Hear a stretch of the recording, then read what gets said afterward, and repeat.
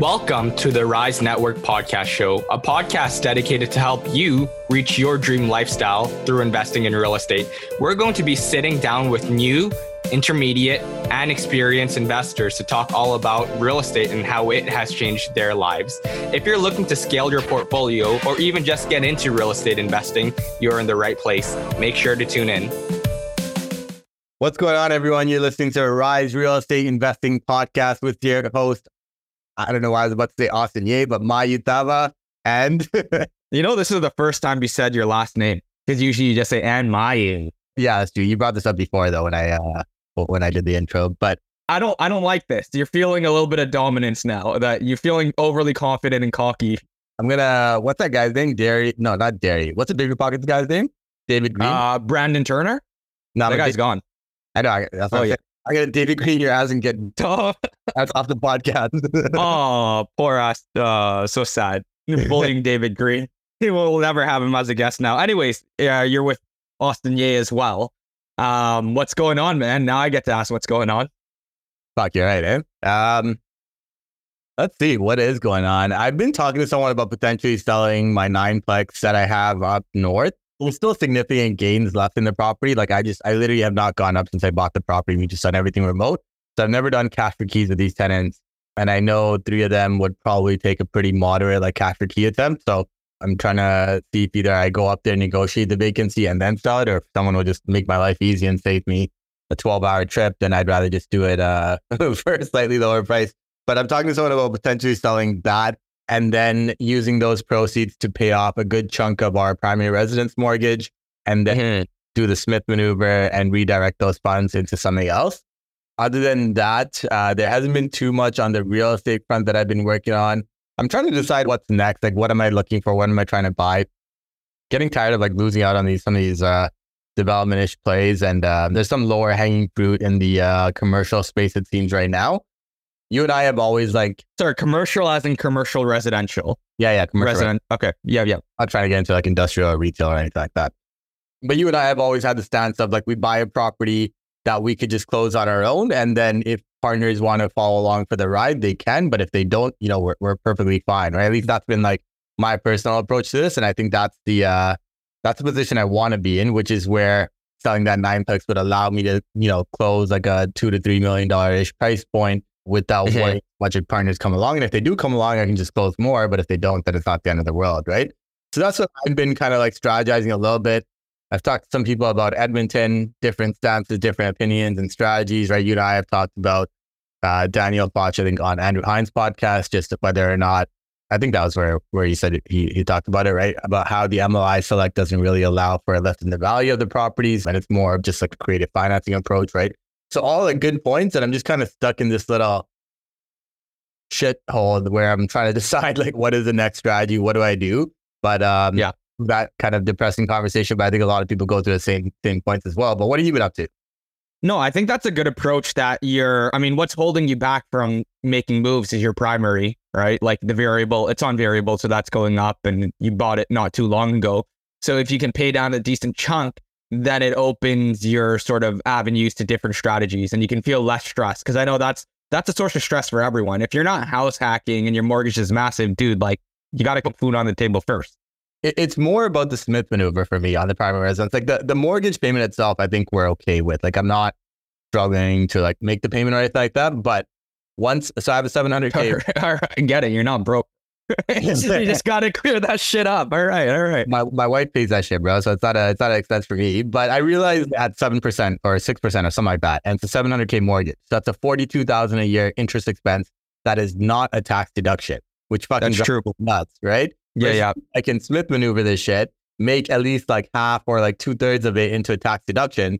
That's a sizable tax deduction, right? So I was talking to my dad about this on the way in, just trying to figure out what the tax consequence would be of the sell versus being able to save like $30,000 a year as a tax deduction, right? So it's more on that side because like the 9plex is not I thought I would ever sell. I was going to keep it for like whatever amount of years and like very small mortgage paid off and stuff like that, right?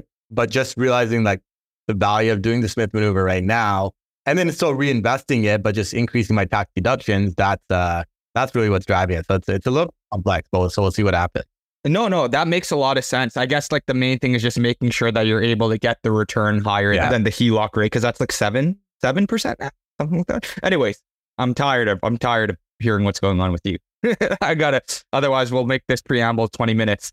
On my end of things, not much. So let's jump straight into the pot. You're making memes on Instagram, eh? yeah, dude. Like I see a lot of people are doing memes right now, but it's such easy content. Like literally, my admin will send me a couple of things. I'm like, here are some topics, and then you have 10 pieces of content in 20 minutes, and that's really about it. So going a little bit harder on social media, again, with the mortgage agent thing, planning that out as well. Looking at probably launching sometime in February, but we'll see.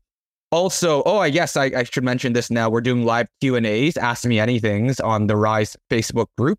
And this month we have Kellen, a multifamily expert. It's going to be Ask Me Anything on multifamily. Next month, we're going to be having Andrew Trebetta, who has been on this podcast before, and Ask Me Anything on the paralegal tenant side. It's more so a lot of business dev for me so far this week. That's a good way to put it, is business development. In terms of next moves on acquisition, honestly, not exactly sure what it's going to be just yet. Like my mind changes from one thing to another pretty frequently. So I think I need to just buckle down and think through what my goals are in terms of like lifestyle and what is going to get me there. And just to that point you were saying about the podcast on Andrew Hines and Daniel Fauci, I don't want to mince words or put anything in their mouth that they did or didn't say. So make sure to listen to that podcast, guys, for yourself. But it was something along the lines of so you could over leverage on CMHC, because like an appraisal value doesn't necessarily mean what you throw it on the market and sell it for, right? And sometimes these things may appraise much higher than what they would sell for on the free market, and then you lever up on top of that well above 80% loan to value, right? Although the amortization's longer. So is that really a sustainable strategy? Could be, maybe not, but to each their own, right? You got to just make sure that the strategy makes sense for you. Lastly, I think we should mention property taxes. I know that was a hot topic, dude. Where were they proposing that property taxes increase? Well, dude, you're in Toronto, eh? You're gonna feel this shit. You're gonna feel but honestly, it's not, I think people are over exaggerating how much. Like, dude, like your property tax is 2 to 3 G's. That's a whole ton of money spread out in the year. True. That's an extra. Like, telling me someone can't cut down Uber Eats, just like one Uber Eats meal a month, and boom, you have enough. I think it's a principle of it. If you start with a 10% increase this year, what is next year? What is the year after that? Versus, what was the guy's name? Tory? I can't remember. John Tory? Yeah, John Tory. John Tory, while he was in office, his entire thing was he's going to... like husband of the year? If that's what you're trying to be, then, you know... No. I might have to edit that out. No, but go on. His entire campaign was he's going to keep property taxes low because there's a significant population in Toronto, I think, that's still occupying these detached homes that are senior residents, right? So like while us, like our income will go up, and for us, it's like, okay, $400 for a given year, not the end of the world. A lot of people today, like they would never be able to buy into the houses that they have today if the property tax was actually at a good mill rate of like 1% or something like that, based on like assessed values and stuff like that. So they're the guys that are going to feel it the most. And then you've got like, what does that mean for like the sales and stuff like that? That people that like a 10% increase in the property tax per year is $400, but still, even if it's 40, 50 in 1 or 2 or 3 years, if they keep it up, right? What does that mean? It was interesting. I thought it was because of a reduction in land transfer taxes. And then someone else had mentioned development charges, but Pri, who we've also had on the podcast here before, messaged me saying that the development charges actually go into a separate account for that capital improvement. So it can't directly be related to like the operating budget. So I don't know. I don't know what kind of shitstorm it's brewing up in Toronto, but I'm sure it's going to hit multiple cities. Like, just going to get progressively worse, I think. So our mayor actually had an announcement yesterday. At least she's being transparent. She said that we're at a 1.8 billion, like when she inherited a financial mess, her words, at the city, which includes a $1.8 billion budget shortfall. So she at least is trying to make a dent, right? Like there's only a couple of things I bet that she's able to do. You can only cut so much. She needs to increase revenue. And maybe it's an unpopular opinion, I'm of the side that it's fine to increase property taxes because Premier River, a lot of people have seen a ton of growth in the Toronto real estate market, and the property taxes didn't necessarily keep up with that. I mean, you're getting growth 10% year over year, above and beyond that. And you know, it's a reasonable ask, right? Especially if the city is in a fucking nearly $2 billion budget shortfall. I don't know, it's just me, but I agree. Like if they continue to increase at 10% every single year, that might be a little bit worrisome. But that being said, I mean, we're still very low relative to, I think it is, are we the lowest relative to our house price? It might be. Yeah, probably. But especially in Ontario. Yeah. So what's your thought on rental licensing? Because Brampton brought that out as well. And I'm sure it's just going to become an increasingly more predominant thing. Like Windsor brought it out a couple of years ago. Windsor, yeah. Hamilton also. I don't like it. I think that's going to take housing supply off of the market. It's going to incentivize people to sell their properties. I mean, because you're already cash flow negative, and now there's way too much intervention in the free market. I like, we're already seeing it in Windsor right now. The student rental market. Go on House Sigma, dude. Everyone is trying to offload it, right? And if you're going to be closing down, I know I get the point of it as well. You don't want illegal units. But if you're closing that down, you're going to put more upward fucking pressure on the rental price. I think it's going to be the owner-occupied rentals that essentially disappear from the market, right? Like if you or I have like 4 units and it's purpose-built for a rental, we're not going to all of a sudden be like, hey, we're just going to keep this property vacant, right? But if you make it more difficult for people to rent out their existing basements while they live upstairs, like adding an additional layer of like bureaucracy to go through, then it's a pain in the ass. I don't know what they're trying to accomplish. Are they trying to add more supply or take more supply? Because this is taking more supply off the market. They're trying to improve the quality of the supply, which means you're taking more rental supply as well. Yeah, I don't know if that's a focus right now, in my opinion, but whatever, it is what it is. What's the end solution here? And it comes down to like a free market theory. Like I think there's a couple of studies out there that just basically supports that if you just let the market dictate the demand, and the forces will just balance itself out, right? Kind of like in the US where there's a little bit more of like an oversupply. Apparently that's at least the conversation that I got. So I don't know, that might be the solution, but everyone that is upset about it, I think just sitting at home and just being quiet about it doesn't work. Like you got to be loud about it. That's my stance. So with that being said, and on that topic, our guest today is Jack Bernstein. Jack is a very impressive individual. He's got a portfolio of real estate assets over $10 million, but really what makes him unique is he's a realtor that focuses on multifamily apartment buildings, both smaller stuff, 3 to 4 units and above as well. And he does the larger apartment buildings as well in partnership with the Peak Multifamily guys. But really what made this episode unique is we kind of talked a lot about the alternative investments he's made. And that's been really inspiring for me, at least personally, right? Like I've always found a lot of the random investments that Jack has going on super interesting. And it's kind of like unique businesses that you or I would never really think about, right? So if you guys are interested in that space, so it all goes hand in hand, just talking about growing out, scaling your real estate portfolio, and then kind of moving into alternative investments and more active business income streams as well. So I hope you guys enjoy the episode. As always, if you do enjoy the episode, share it with a friend, drop a 5-star review for us on Spotify. I'm pretty sure we failed our goal last year, but let's work towards hitting it this year.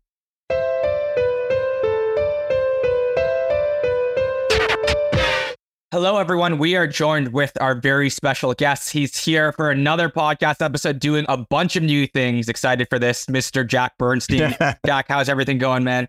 Going good, guys. Going good. It's been a couple of years, I think, since the last time being on. So super excited to catch up and kind of dive into what I'm up to now. Yeah, Jack, super interesting for myself, at least. Like every time I talk to you, you're up to something completely different. So for anyone that doesn't know the holistic picture of Jack, what is it that you do? What have you been up to? Even if you give everyone like a backstory and like quick backstory on how you got started, everyone can kind of go back and find your first episode for that. But since then to now, kind of what you've been up to as well. Yeah, I'll just going to take it back real quick on how I started. So was in software sales for a long time. And as a lot of people know, software sales is pretty good because it pays very well, but it's also a fairly flexible job. So while I was getting commissions and earned income and stuff like that, I started acquiring real estate over kind of 2018, 2019, 2020, 2021. And from 2018 onwards, I had basically a 5-year vision that I was going to buy a bunch of passive real estate and different passive income strategies, and then leave my corporate job and then pursue real estate, which was my passion full time. So I was lucky and fortunate enough to do that in 2021 and just celebrated my 2-year anniversary of, being in real estate full time. And it's kind of, sprung a bunch of different businesses that are mostly around the investment space in real estate, but also kind of drive my core passion in business, which is just acquiring more property for myself. All right. Awesome. I feel like you get that high level, but yeah, let's break that down a little bit. So you went self-employed 2021. And so what did that mean? Like when you obviously quit your job or you left your job in tech sales, what did you do? What did that look like? Where did you go from there? Yeah, so I had this like really refined kind of 12-month plan in 2021 where I was going to leave in 2022. And I actually found out, I was working at TELUS at the time, that they were going to close my division down. So I kind of had first right of refusal from my boss that I could take the first round of layoffs, and they were going to give me basically 1 year's worth of severance, which was fantastic. Wow. Or I could stay on another 6 months, 8 months, whatever, and move into another division of the business or whatever. So the way I looked at it was, if I was planning on leaving, I may as well leave a little bit early and try to figure it out and get that payout now than maybe staying and go to another division and leave for free. But with that being said, I probably jumped into, the transition pretty quick without having maybe some of the foundations that I should have had. And it led me to basically build a bunch of different businesses really quickly and kind of put my back against the wall. But I was fortunate for the experience, right? Because the reality is, as most people know, you go into a different job, a different position, and you get comfortable. It takes like a year to kind of get up and running in the job. And then all of a sudden 2 or 3 years has gone by, right? Right. So I don't think there's ever a good time to actually do it. It's one of those things where you just kind of say, okay, I think I can take on the risk. I've got some fail safes in place, maybe a bit of money aside. Like, it's either now or never. Right. Well, I almost want to dive into some of the things that you're up to today. So I guess when you were starting off, you were trying different businesses. I think we actually touched a little bit on that on the first episode. But since then, it seems like you refined what your focus is on the past year or so, which is crazy to think because everyone's been sort of taking their foot off the pedal, as you probably know, Jack, with everything going on in the real estate world. But just with our conversation before the podcast, you are in full force and you are crushing, it seems like, everything that you're doing. So would you let the audience know the different sort of avenues that you're doing, from investing, active income, so on and so forth? Yeah, for sure. So I got about 5 or 6 kind of like active income businesses that I'm working on right now that all are somewhat vertically integrated. So like they all feed each other, kind of different leads and stuff like that. So the business that I used to help transition myself from my corporate job to doing real estate full time was my coaching business, and basically kind of having students that springboarded from a Toronto Life article that I did in, I think it was like 2020 or 2021, that, got a fair bit of people reaching out. So after having that coaching business for 2, 3, 4 years, students started having issues with different people that were helping them, professional services. And one of the common denominators was realtors and brokers. So I decided that I was going to add that to my skill set in my portfolio, not only for my own deals, but I figured that, with my own experience and some of the connections I have in the industry, I'd be able to add a lot of value and service to people. And it was easy to kind of grow that business because right away I had a bunch of people who wanted to work with me, which was my student base at first, but then it also springboarded pretty quickly into other people reaching out, and that business has been growing. So there's 2 businesses there. There's someone that I do some coaching with that I subcontract some students from. And then I have my main coaching business, and then the realtor business. And then I have my private lending arm. So I'm still always doing different loans and stuff like that. And then my 5th business that I kind of combine a bunch of other, what I call LP investments in. So limited partner, where I've gone into 5 or 6 different kind of business avenues and actually made passive investments in. So things like laundromats, restaurants, bars, stuff like that. And then the one that I'm the most excited about and, that I've been learning a lot from is working with Mark Baltazar and Mike Rockall, helping out, doing some stuff with their fund at Peak Multifamily, and then also learning a lot from Mike Rockall on the apartment building broker side. Yeah, that was a lot. All right, let's I broke it down into 3 things I think we'll dig into, because obviously it's only like a 40-minute podcast. We can't go into everything here, but I'd love to learn a little bit about the realtor business, the limited partner business, and kind of what that looks like and how you possibly are doing that. And then obviously Peak Multifamily, kind of what your role is there. But let's start with the realtor business. So you're a realtor, you're based out of, was it Burlington? I can't actually remember. I was in Louisville, but I'm in Mississauga now. Yeah. Okay, you're Mississauga. Yeah. Okay, and you've got primarily investor-oriented clients. So how does that work? Because very few investors can make the numbers in the GTA work. What areas are you servicing? How are you doing that? Or is it ultimately just like a certain type of clientele that you have that can make the GTA work? Yeah, so I started off the business a little bit unorthodox in the sense where what I was doing is I was looking for deals and underwriting them myself, and then basically would put it out there like, hey, I have this deal, let's hit this criteria, and I would shop it to investors that I know. And then they started buying them, and then they started buying them. And then the addressable market that I was hoping to serve was kind of like the Mississauga to Hamilton market, but it's branched out, a bunch further as deals kind of come across and we get listings in different places.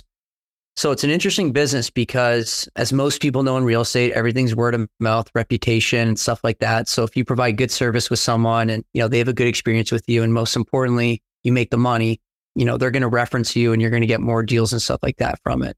So that business in, I think, 4 or 5 months has, grown from basically zero to what it is now. And next year, we're hoping to have like a 7-figure year from what's called GCI, gross commission income. Mm-hmm. So let's talk about that a little bit more. Obviously, with continuing off of you said, with the industry being sort of at a standstill, it seems like obviously people have a lot of confidence when you run your numbers, you show them the deal analysis, so on and so forth. When you were first sort of getting started, were you getting clients immediately, or did you have to do any marketing whatsoever? Like, how does that look like? Because people who are looking to enter the industry now, I think the biggest fear for them is getting leads, especially with sort of the condition of everything. Yeah, I think people take a bit of the wrong approach on the realtor side, right? Like, most people decide to get their license and then decide to build their brand and reputation and things like that. And it's really hard to get started from nothing, right? So I took a bit of an unorthodox approach where I started on the investment side, met a bunch of people, like made a real big effort to network and kind of get my name out there and build reputation. And then once I got my license, I had already kind of bought myself some credibility and contacts. And also from doing my own deals, I had a bit of an advantage on kind of knowing how the paperwork worked and doing off-market stuff. So I guess my advice for anybody, if they're starting out in something like that, is position yourself with someone that's already doing it. And don't be afraid to do kind of some of the crappier work at first, right? Like, a lot of realtors hate doing leases. So if you come in and you go to a big realtor and they probably have $100,000 of leasing work a year that they don't want to do, you can walk into a 6-figure business and just take that on, and you're going to learn the business really quick. And once you build trust with that person, they're going to start throwing you bones here and there, and you might get a listing, you might get some buyer clients or whatever.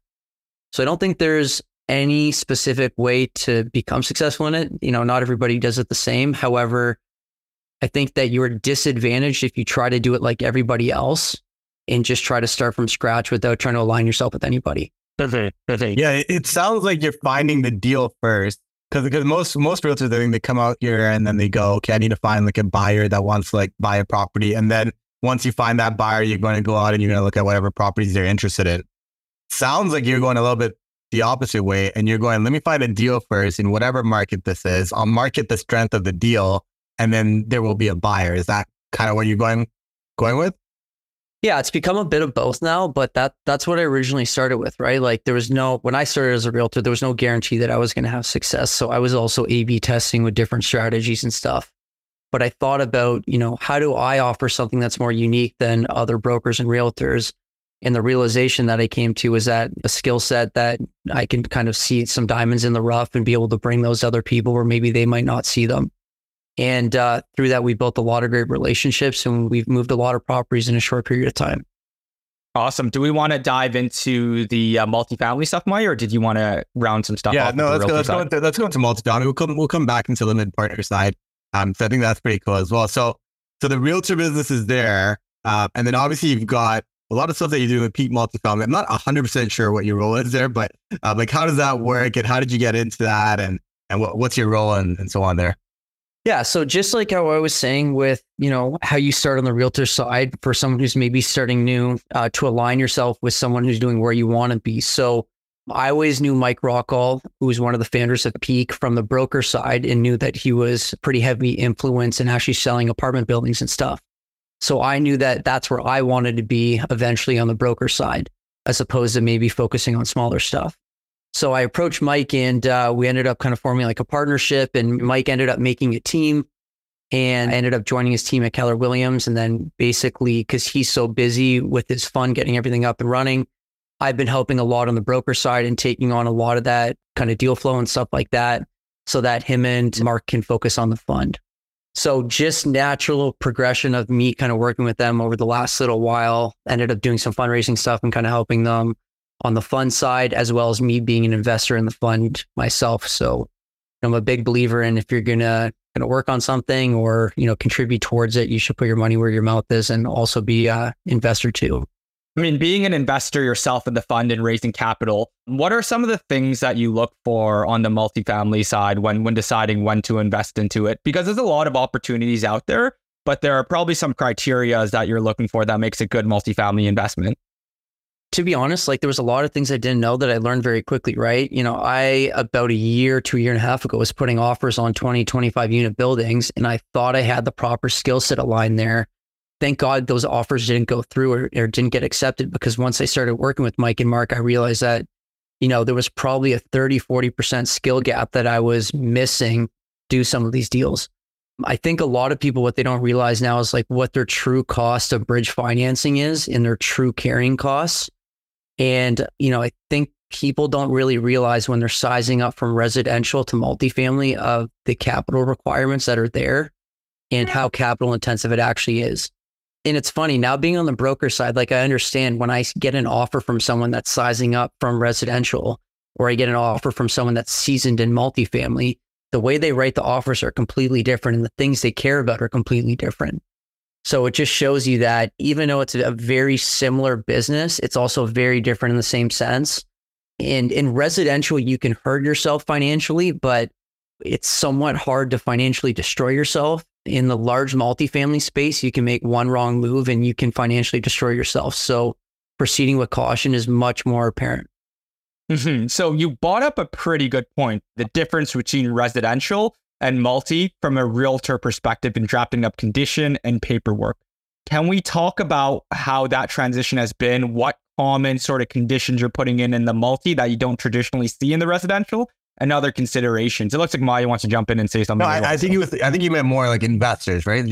Are you saying on the realtor side, or are you saying there's a significant difference between investors leveling up and investors that were already multifamily guys? I think it's a combination of both. When you see how someone from the residential side, maybe someone that's had 5-10 properties sold off their portfolio and they're sizing up, compared to maybe some of our other clients that have 5,000-6,000 units, the way that they write offers and the way that they underwrite deals, I find is very different. And, most of the people who are sizing up on properties are looking for these really distressed kind of value add properties that are, so-called BRRRR properties, right? But BRRRRing doesn't work as well and doesn't scale up as well to multifamily as people think. These buildings are really made for long-term capital preservation. And it just doesn't scale the same way it does from the residential side. And I think people have false expectations where they think they can flip these buildings in, 6 months, 8 months, 9 months. And the reality is they're just not meant to do that. So do you think the multifamily space is then meant more so for the funds and syndicators and like the three of us pooling like whatever we consider as spare change or investable capital and leaving it aside and kind of injecting there? Do you think that's a model, or because people were doing BRRRRs a couple of years ago, no? 2020, 2019, 2021 maybe, but. Yeah, I think with low interest rates, a lot of things were possible, right? It drove a lot of different strategies that probably weren't good long-term strategies. No, I think it's for everybody. I just think that the expectation of how long your capital should be in a deal, longer term investors, guys that I work with that have huge portfolios, none of them think the same way of recycling capital at the same speed that maybe guys sizing up from residential do. Right. So the way they look at deals of saying, hey, you know what, this is actually a good deal because my money's stuck in it for 18, 24 months. I want this deal still. Whereas if I go to someone on the residential side, they're like, no, that's way too long for me to leave my money in. But they're looking at it different. They're looking at the long-term CapEx, the long-term tenant profile, other things, right? They're looking at more the macro, the 5-10 year, whereas I find a lot of residential guys are looking at the 2 to 4 to 5. Yeah, I mean, to be honest with you, really how real estate should be invested is looking at the long term. I think we've just been spoiled with the capital appreciation that we're used to pulling our money out quickly, but that shouldn't be the benchmark even for residential in my honest opinion, right? So I kind of want to scale things back again. So you were mentioning the differences between people the bigger guys, not only underwriting. So by underwriting, I assume you mean not only are they more conservative, but they're okay with capital being tied in longer, but conditions wise when dropping in offers. Can we talk about the differences on the conditional point of view and the documentation that's needed on the multi versus the residential? Because I think that's very important for someone who wants to scale up. It's not only about like just scaling up, it's about knowing what to add in your contracts. Yeah, for sure. I think a lot of it comes down to a lot of the due diligence clauses. So making sure all that stuff is in there, like, you know, stuff on your phase one, if you have to go phase two, things like that. Also making room in your conditions for contingencies and delays. So a big thing in multifamily is, you know, delaying a property or delaying a closing or this, that, whatever. You know, typically there's large fees associated with that. So a lot of times we want to be able to cap those fees, because the reality is with CMHC or with bridge financing, there's a lot of things that slow these deals down and they don't happen very quickly. I would say also, you know, being able to write an offer in a way that protects your client, but isn't something with 8 or 9 pages. So a lot of times, you know, you'd be very surprised. I work with these guys at multi-billion-dollar funds, and they'll come in with conditions on a $5, $6, $7 million building. And it's 1 page of conditions, but it's so properly written on how it protects their client that it portrays confidence to the buyer, the seller on the other end. Whereas I see people on the residential side or agents who aren't used to it, where they come and there's 6, 7, 8 pages of conditions. And what that says to the seller on the other side is basically this person's probably not serious, or they've never done a transaction like this before. And multifamily is weird, right? It's not always about price. A lot of times, you know, people want to sell just knowing that you can close. And a lot of these people have really deep pockets. And sometimes if you just offend them by the way you write your offer or how you present it, they just won't sell the building to you because they don't need the money. Listen, that's real fuck you money there. Yeah. So what is the solution? Because like, how do you level up? Because I don't think anyone wants to stay in like single family, duplex, triplex, like fourplexes for too long. I think you can relatively easily get into like under a 10 unit building, which is like where me and Austin have both been playing, right? Without like too much difficulty. But once you get like above 10 units as like a general like rule of thumb, the price points get up there. And so then we either have to be able to tie in a lot of money, or you got to syndicate and raise funds. But is there any other solution? Like, how do you get into like a 15 to 30 unit building if you've been doing like 5 to 10s all this time? So VTBs are, and seller financing is like the hot thing in multifamily right now because of where interest rates are. Almost every single building that we're seeing that's either on market or off market has some sort of seller financing. And we're seeing, you know, on many, many deals, first position private mortgages from the seller for 80 to 90% LTV with pretty attractive interest rates. Yeah. So a lot of these guys, you know, our girls or funds or whoever has the properties, a lot of them are paid off and they're okay to do that to defer taxes and stuff. But I would say the majority of our clients that are transacting right now are getting some sort of VTB in every single way. And for those that don't know what a vendor take back is, you know, basically it's when you get seller financing or whoever's selling the property decides to give you some sort of loan proportionate to the value of the sale price. On the residential side, people have been talking about it for years, but banks have really shied away from allowing it. It's very difficult. And in my, you know, experience, and Mike can talk to this, it causes more problems than it, you know, it helps. But on the large multifamily stuff, it's very easy to use. And most banks are willing to work with it. Yeah, or the residential side, you got to get creative versus like on the commercial side, you can be upfront about it and transparent, and it still can actually work like legitimately. So that makes sense. So are you seeing then that the prices that people are asking are a little bit like overpriced, and that's where they're coming from with the VTB? And then the second question is there not a risk on larger multifamily? Like the VTB has to be repaid at some point, right? So like, what do you see as like the solution? Are these properties where people are like banking a certain amount on lift, on a certain amount of like tenant turnover? Like what are you kind of seeing there? Yeah. So most of the sellers that are offering the really strong VTBs have the exit already kind of lined up with the seller. So most of the time there's some sort of lift on tenant, or there's some sort of way that within that time period, the money's going to come back and be able to be repaid back. And I would say 99% of people's strategy is going through CMHC to refinance the money out at some point. And if you can't stabilize a building in 5 years of ownership, which is the typical term for a VTB that we're seeing right now, you've probably got bigger issues to fry. Now, the other thing too is, you know, going back to your question, you're asking, if I ask for a VTB, does that mean I pay a premium on price? The answer is no. People are getting great prices with seller financing right now, and that's just what the market's dictating. I just wanted to, again, take a step back and overall thoughts on the market with commercial, residential, being involved. It seems like you're still doing a decent amount of volume here. What trends are you noticing overall from investors, home buyers, both on the residential and the multi side? So investors that have positioned themselves to be long-term investors and look long-term scale, I'd say are doubling down. And the people that were kind of dipping their toes in the water before and were maybe in real estate because it was sexy at the time, those people are really shying away from it. You know, real estate is not sexy right now, but for people who are long-term investors, they're picking up fantastic deals all over the place.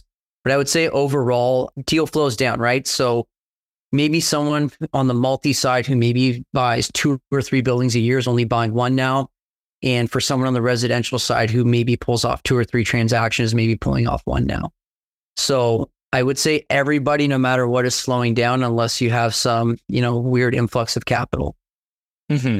Understood. And on your side of investing, so we chatted about your different active income streams, how you're involved in different businesses.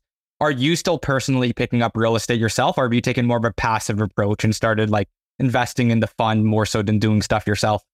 Yeah, so a bit of both. And I always share with my students, like, there's nothing wrong with being a passive investor too, right? You get busy, if there's a good opportunity that comes along that you can have a piece of and you have capital to deploy and the deal makes sense, like I'm a big proponent of that. But still actively buying. I would say, all the active income streams that I work on, my main business is still being a full-time real estate investor. I closed on a property in Barrie about a month and a half ago. I got another one closing there in the next 90 days. And then a house that I've patiently been waiting on in Blue Mountain for the past couple of years. That was pre-con. I should finally be done at some point in June. So yeah, still adding 2 or 3 kind of properties in the next 12 months. So what are you looking for on your personal investing side? Because I know with the fund, that's how you put your skin in the game on the multifamily side of things. But from your personal residential investing, what criteria in this current market makes sense to you? So I'm buying less, I don't want to say less distress because I do like distress, but less heavy renovation projects. So what I'm finding is at good prices, I can find decent assets in decent areas that don't need crazy extensive rentals that I used to do and used to cause tons of headache. But what I started doing was I started kind of joint venturing with people and doing different deal structures. And I kind of figured out like a little loophole or hack that I've done twice now in the past couple months. So I basically align myself up with someone who's going to be a first-time home buyer. They might not be able to afford a down payment on a property, but they can qualify for maybe a $500,000 or $600,000 house with CMHC. I partner with them as the money partner, take 50%, typically retain most control on the asset. They qualify for the financing, and then I find the deal, I buy it and put up all the cash. But because of my realtor fee and commission is paying for about 30% of the down payment that I'm getting into the deal for. And because they're only putting 5 or 6% down, I'm getting in multiple projects now for only $30,000, $40,000, $50,000 of my own capital. They're super happy because they would never be able to get a down payment together to get into an asset. I'm super happy because I own 50% of the asset and have that asset paying a portion of my down payment down. And yeah, the model's been working really well. And I think it's a scalable model so far. Yeah, that's, it's funny you mentioned that. That actually early on in my journey, when I bought my pre-construction, the one that I'm living in right now, same sort of situation where the realtor's like, look, like if you are having cold feet, I'll put in some of the money with you. I was like, how? Like, where is he getting all this? It's like, oh yes, the commission. So you're basically reinvesting the money that you earn, right? And it also shows good faith as well. Because there's not many realtors who's going to, yes, they'll sell your property, but there's not many that'll actually put skin in the game and actually give you money, right? That is saying a lot.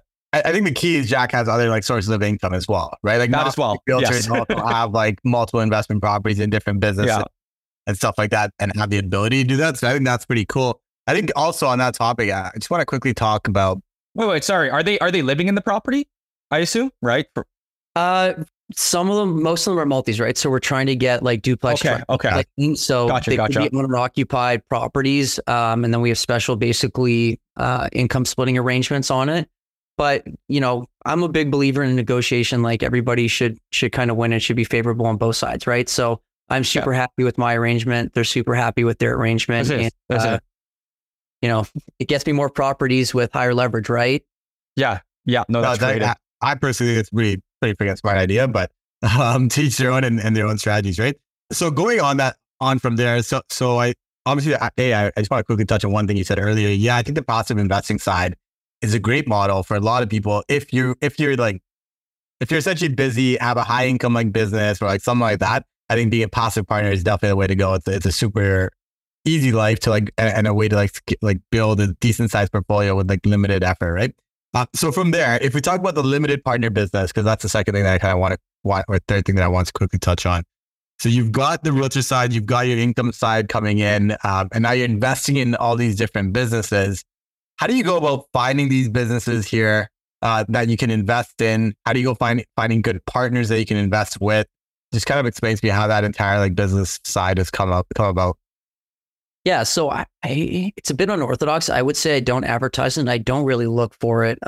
Just by putting myself out there and people knowing that, I enjoy doing different investments like that. People approach me with a lot of different opportunities. I would say I turn down probably 2 out of 3, but 1 out of every 3 of those has some sort of long-term potential. And I'm an entrepreneur at heart, so I like investing in other businesses too. However, I try not to shy too far away from real estate as kind of my main investment strategy. But, there's a lot of really good businesses out there. And I think diversifying at some point is a really good strategy to do. And, a lot of people that didn't do that and got caught with their pants down in the real estate market, I think everybody learned a hard lesson that it's nice to have income streams that are not tied to real estate. It's true, but I guess how do you go about evaluating different opportunities? Like if someone comes to you with a restaurant, like, I don't know, like maybe this is good, maybe it's not. Like, what do I really know about restaurants and like profit margins and stuff like that? Because I'm very similar to you. Like I agree, like I was trying to diversify into like completely like unrelated businesses. Like I looked at laundromats, talked to some guys buying some, and it was just going to be like a silent partner in some of their stuff. I was like, like I don't really know anything about this business. And if this partner decides to fuck all and like just go fucking I'm out, right? Then I'm kind of screwed, stuck trying to run this business that I want nothing to do with. So how do you go about evaluating a business? What do you look for? What's the criteria? Yeah, so most of the investments that I've done on that side have pretty much all been distressed in some way. So I'm coming in with some sort of favorable term that allows me to dictate terms towards, what I like. A preferred strategy of mine is using something called convertible debt. So, when a business goes bankrupt and fails, the shareholders in that business typically get wiped out and no one gets any money back. But people who sit subordinate on the debt table typically get paid out depending on what assets and what loans and stuff like that are left. So how I usually structure my ownership is basically that it's a loan to the business that I get to convert to equity if I please at a certain value and strike price. So kind of like an option on the business that doesn't expire. So what that does is it allows me to ride my loan out with the business. And if I start to see that the business is going to succeed, it's being operated well and all those kind of things, I'll convert my loan into equity. And then I share in the ups and downs of the business equally with that owner. But if the business doesn't get off the ground or get past the distress part that typically why I'm coming into, at least I have a personally guaranteed loan by whoever's running that business that's also backed by the business's assets. So there's a bit more collateral for me to kind of chase, and that it also creates more passive income in the interim until I do convert to equity. Are these businesses typically heavily levered? Because for that to work, I assume that your debt, you're saying it's backed by the business's asset, it needs to have a decent amount of unlevered assets there. Yeah, not necessarily. Like, some of the businesses like laundromats, like a livestock business, a bar and restaurant, stuff like that, where people either need capital for scaling, they need capital for accounts receivable. So they have orders and they can't fulfill, inventory or whatever. Or maybe they've put their life savings into a project and they're like 10% to getting it across the line. But with that, the business will fail and that 10% will get them over the line. So those are the kind of businesses I like helping on, because not only helping people, but, it springboards the venture into kind of its next chapter, right? And typically that drives further revenue growth. So what's your role in the business after? Because you put in the capital. And so I'm making a couple of these investments myself. So I'm trying to figure out what is the right balance, right? It's like, I don't really want to be like here on a day-to-day basis, right? Nor do I intend to. But how do you drive value beyond the capital? So I take a pretty heavy advisory position until that business is stabilized. So like we'll do touch points maybe once or twice a week. Never ever do I invest in anything where I'm boots on the ground because my other businesses don't allow for me to have time for that. But mostly advisory, points. And a lot of the times when I do these investments too, I bring a bunch of friends in that have different skill sets and stuff like that I grew up with, and we all kind of contribute in different ways, right? So doing business with friends is hard, but doing business with friends in the right way and in the right capacity can be very beneficial as long as, people understand different boundaries and things like that. Interesting. So what's like a normal composition? Because like if you're trying to put together a team of guys, like what does everyone contribute? What do you contribute like from like an advisory perspective? What's like your role from the advisor side? Are you advising on like financing? Is it like growth? Is it marketing? Like what do you normally like opine on there? Sure. So I'll give you an example of a bar in Toronto that a couple of friends and I did. They were 90% to opening. They put their life savings into it and they just need a bit of money to get past the line. But what was also holding them up was finishing construction permits and construction delays on the property. So I thought, okay, well, my experience on the real estate side with construction, permitting and stuff like that, I have contacts. I can help get this across the line quicker, get us opening faster. I trust their ability from their, previous experience and operating, in that industry. And the numbers make sense from this perspective to me to take that capital risk. So I would say it really is determined per the deal. And, it's not as structured as you say. I wouldn't have like, I call this friend for that skill set or this friend for that. It's just more of a group of us, whoever has extra capital together, we'll look at different opportunities and every way we can try to help to grow that business, we'll do it because when we invest with someone, we invest with them as owners and we'd like to think we're part owners of the business, whether or not we've converted into equity or not.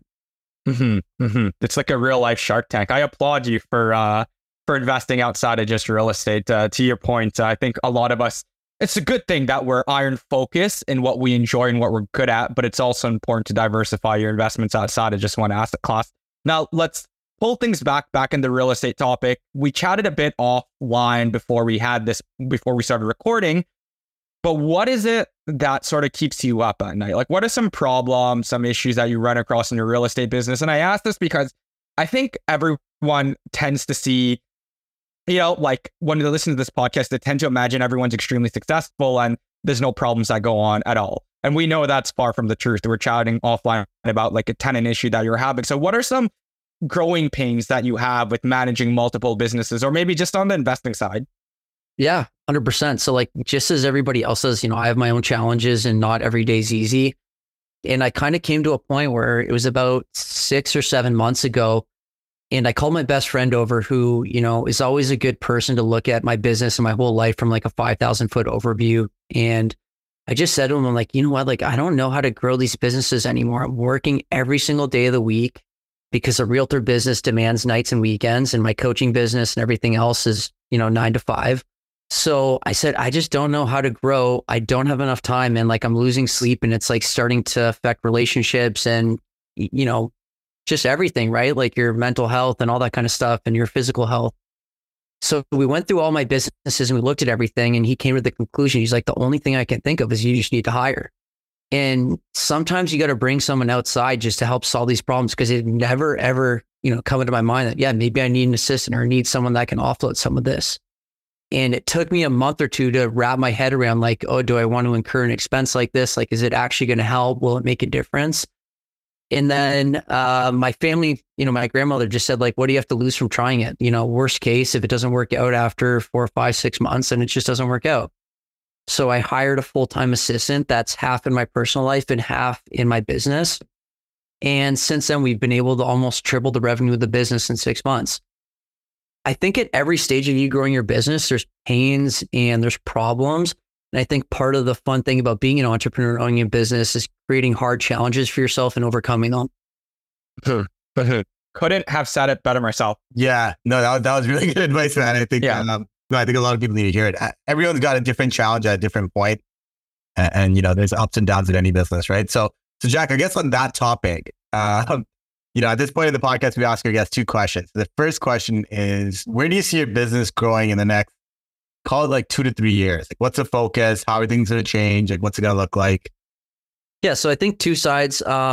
On the active income side, I think moving more so into the apartment building sales, so bringing more really good deals and helping investors size up from residential into apartments. And, a lot of friends that are kind of actively looking to either do that or start doing that. And then I think on the personal side for me is just acquiring more assets and actually acquiring more larger multifamily for myself. That's very dope. All right. And then for newer investors, I think you might have already answered this a couple of times, but for newer investors in today's market, what piece of advice do you have to share with them? Maybe someone that's looking to get started, jump into the market. Yeah, at any level you're at, don't be afraid to just offer someone who's in a position where you want to be in a year or two and just offer your time for free. I was a 5 or 6, 7 year investor by the time I approached Mike Rolko and just said, hey, I want to offer you 1 day for free a week to learn how to sell large multifamily. And because I did that, it gave me exposure to a whole different set of business.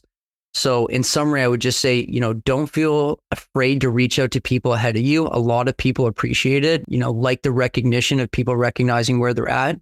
And most people in real estate are extremely friendly and willing to give people a helping hand. Listen. No, totally agree. That's how I sort of kickstarted my journey as well. I was mentoring under Mike Rosehart. So every weekend I'd go there and just help him with stuff and I would just learn along the way. But I don't want people to get it twisted. You don't go there and just ask for like free coaching or mentorship. You have to exchange a lot more value to receive value back. But great podcast, Jack. You're always up to some amazing things. I'm sure when we have you on in the next year or two, you're going to have a bunch more things to talk about, many more businesses that you'll expand into. For anyone who wants to keep in touch with you, follow your journey, how could they best do so? Yeah, you can follow me on Instagram at Burnstone Capital or my website, www.burnstonecapital.com. Happy to take a call with anybody. Awesome. That will be down in the show notes below. And if you guys enjoyed this episode, which I know you definitely did, so make sure to leave us a 5-star review, share it, comment, do whatever you can to support it because it helps bring great guests like Jack on. And until next time, everyone, invest smarter and live better. Take care all.